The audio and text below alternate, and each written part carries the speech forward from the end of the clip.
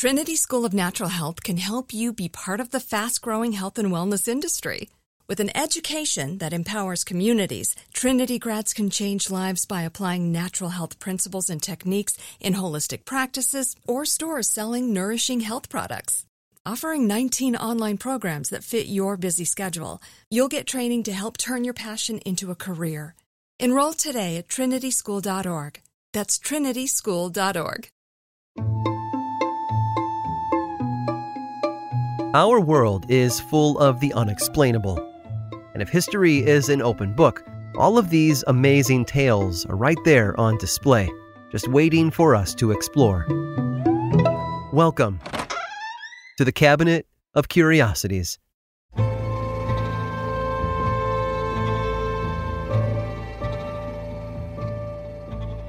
Ask anyone to give you a list of their most sought-after treasures, and they're probably going to use a particular phrase about that list. Everything on it would be a dream come true. And that's the beauty of dreams, right? They have no limits, no boundaries, and sadly, no probability of actually happening. Which is why the phrase dream come true has so much power whenever someone wins the lottery or lands that promotion they worked so hard for. To everyone around them, their dreams had just come true. And it can't get much better than that. But not every dream come true is received well. Take, for example, the story of John Godley, known to the history books as Lord Kilbracken from Ireland, because what happened to him just after World War II was both amazing and, at least to him, more than a little disturbing. In the late 1940s, John was a student in Oxford, working hard and studying late into the night, as most students in his position would do. But when sleep did finally come to John, it sometimes filled him with the most unusual ideas. You see, despite the fact that John wasn't a gambling man, his dreams were filled with visions of horse races. One day, after a particularly vivid dream featuring two separate races, John mentioned the details to a friend, who raised his eyebrows in response. John had described two horses, one named Bindle and the other named Gelatin, and then described how each of them won their race. His friend showed him a newspaper which listed horses with those exact names running in races the following day. At his friend's urging, John bet on both winners from his dream, despite the horrible odds, and then waited for the results. When it was over, John had made a small fortune, because both dream horses had actually won their respective races. Most of us would have been elated, and perhaps John was for a while. But soon enough, friends began to pester him for new picks, hoping to strike it rich with John's help. And it seems that all the attention began to wear on John's patience. So instead of giving them tips, he did the next best thing. He moved back to Ireland to get away from all of them. But John couldn't get away from his dreams. Later, not too long after settling in at his family's estate, he had another horse race dream, this one featuring a winner named Tobermory. Upon waking, John researched the horse name and found that there was a horse running in the famous Grand National that same day by the name of Tuberose. Despite horrible odds of about 17-1, John bet on it and won. 3 months later, another dream led to another bet, this time on a horse named Monumental. The real horse had an eerily similar name and netted him another hefty payday. And those big victories tempted John into more frequent betting. But whether the dreams failed him or he began to bet without their help, he soon realized how destructive his gambling habit could become, and so he decided to quit. After that, the dreams became much less frequent. A whole decade went by with only a handful of dreams. Most of them proved to be true, but every now and then the dream would steer him wrong. John was increasingly becoming gun-shy with his predictions, and those losses must have stung more than a little bit. Losing money is never fun, after all. His last dream arrived in June of 1958, just a day before the annual Grand National. In this dream, the winner was a horse named What Man, but John couldn't find that name listed in the paper. The closest he could find was a horse named Mr. What, and after wrestling with his options, he decided to have faith in the dream and bet on the horse. Mr. What proved to be a good call, and John took home a tidy sum of money. After that, though, his dreams came to an end. John Godley never again dreamt of horse racing, and as a result, his gambling career was over. And from what I can tell, John was all right with that. Because if there's anything to learn from his experience with it all, it's that sometimes getting what you hope for is a lot less satisfying than you might imagine. In fact, it can lead you down a dangerous path. one full of a tenuous balance between risk and reward. It seems the old adage might be a bit misleading. Not every dream come true is a dream come true.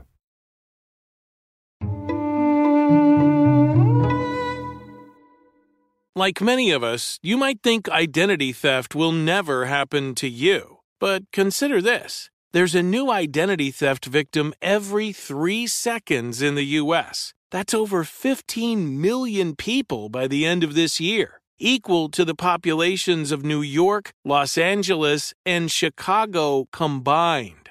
Even worse, identity theft victims often don't even know they're victims. That's why LifeLock Identity Theft Protection alerts you to identity threats, even the ones that don't show up on a credit report, like data breaches, fraudulent bank transactions, loan and credit card applications, and crimes committed in your name. If your identity is stolen, your own dedicated LifeLock US-based restoration specialist will work to fix it. LifeLock protects you in ways that you simply can't on your own. Join now and save up to 25% your first year at LifeLock.com/iHeart. That's LifeLock.com/iHeart to save up to 25%. Identity theft protection starts here. This is Amy Brown from 4 Things with Amy Brown. Today, Healthier is happening at CVS Health in more ways than you've ever seen. It's wellness destinations for seniors, including select locations with Oak Street Health and CVS Pharmacy. It's doctors, nurses, pharmacists, and everyone in between offering quality care and support virtually, in person, and on the phone. It's in-home evaluations through Signify Health and meeting mental health needs through Aetna. And those are just a few of the ways that Healthier is happening. To see more, visit cvshealth.com/healthier happens together. CVS Pharmacy, Oak Street Health, CVS Specialty, Signify Health, and Aetna are part of CVS Health. Eligibility and services vary by location and individual. Trinity School of Natural Health can help you be part of the fast-growing health and wellness industry. With an education that empowers communities, Trinity grads can change lives by applying natural health principles and techniques in holistic practices or stores selling nourishing health products. Offering 19 online programs that fit your busy schedule, you'll get training to help turn your passion into a career. Enroll today at trinityschool.org. That's trinityschool.org.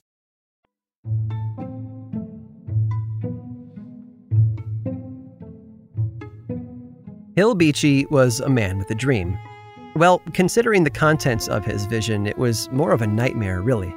In it, Hill watched with horror as a shadowy figure cut his friend Lloyd Magruder down with a hatchet. The killer then placed his boot on Magruder's chest and tugged the weapon free. And as the man straightened up, he seemed to look directly toward Hill Beachy, and that's when a bit of light fell across his face. In that moment, Hill knew exactly what his friend's killer looked like. Of course, dreams aren't real, and that's exactly what Hill's wife told him the next morning. But he couldn't shake the feeling that something bad was going to happen, or maybe already had. Lloyd Magruder was a good friend, and he'd be sad to see the man get hurt. The trouble was, Magruder wasn't around to warn. Lloyd was the owner of the General Store in Lewiston, a small community in what is now the state of Montana.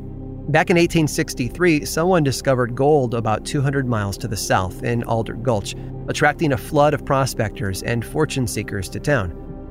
Unknown to Hill Beachy, Lloyd Magruder was already dead. It seems that he had loaded up his wagons with just about every bit of inventory he could find, and then rode south to set up shop for a few days in Alder Gulch. When he was finished, he headed home. Wagons empty, but pockets full. Being in the right place at the right time had made Magruder rich, and when you live in a town of wandering strangers and literal gold diggers, that had a way of putting a target on a person's back. So Hill Beachy's fear for his friend's safety wasn't misplaced. It was just unreasonable, considering the only information he had came from a dream. But Hill's dream had been accurate, because as Lloyd Magruder traveled home that week in the winter of early 1865, he wasn't alone. A handful of miners had decided to leave the digging and return to town with him, and together they had all ridden north. And joining them on that journey was a group of 4 strange men: Doc Howard, Chris Lowry, William Page, and Jim Romaine. But those 4 men weren't just strangers. They were hardened criminals, freshly escaped from jail. And they didn't see empty wagons. No, they saw opportunity, as well as saddlebags full of cash and gold. So they tagged along and waited for their moment. When that moment arrived, the 4 criminals killed Lloyd Magruder and the other miners in their sleep. Then they tossed the bodies over the edge of a canyon, gathered up all of the money and gold, and even the horses, and then made their way back to town. And with the snowstorm covering their tracks with a nice layer of white powder, it seemed that no one would ever be able to connect them to the crime. But they soon made a mistake. They chose to stay the night at the Luna Hotel in Lewiston. The hotel, as fate would have it, owned and operated by Hill Beachy. And when he looked up from his seat behind the desk, he felt the cold hand grip his heart at the sight of his friend's killer. Convinced that the dream was more than just a bit of imagination run amok, Beachy later snuck out to the stables, where he found confirmation of his fears. The horses the men rode in on, as well as their saddles, belonged to Magruder. The rest of the adventure is a bit of a journey, and it took several weeks for it all to come to a close. In the end, the criminals were finally tracked down to San Francisco, where they had gone to have their stolen gold minted into coins. Hill Beachy actually traveled there to help in their arrest, and after tricking one of them to reveal incriminating details, the authorities were led to the location of Lloyd Magruder's body. A body with a hatchet wound in the head and a bloody boot print on the chest, just as Hill Beachy had dreamed. On March 3rd of 1865, 3 of the 4 criminals hanged for the murder of Lloyd Magruder, and the adventure came to an end. Better yet, Magruder's widow Maggie was given all of the stolen money, a bag of freshly minted gold coins that would be worth close to $250,000 today. It wouldn't bring her husband back, but it would certainly help her build a new life without him. It's fair to say that if it weren't for an eerily accurate dream, it's very likely that those men would have gotten away with murder, and the disappearance of Lloyd Magruder would never have been solved. Many criminals dream of the perfect crime, and they just about managed to pull it off. The trouble was, someone else dreamt of it too. I hope you've enjoyed today's guided tour of the Cabinet of Curiosities. Subscribe for free on Apple Podcasts or learn more about the show by visiting curiositiespodcast.com. This show was created by me, Aaron Mahnke, in partnership with How Stuff Works.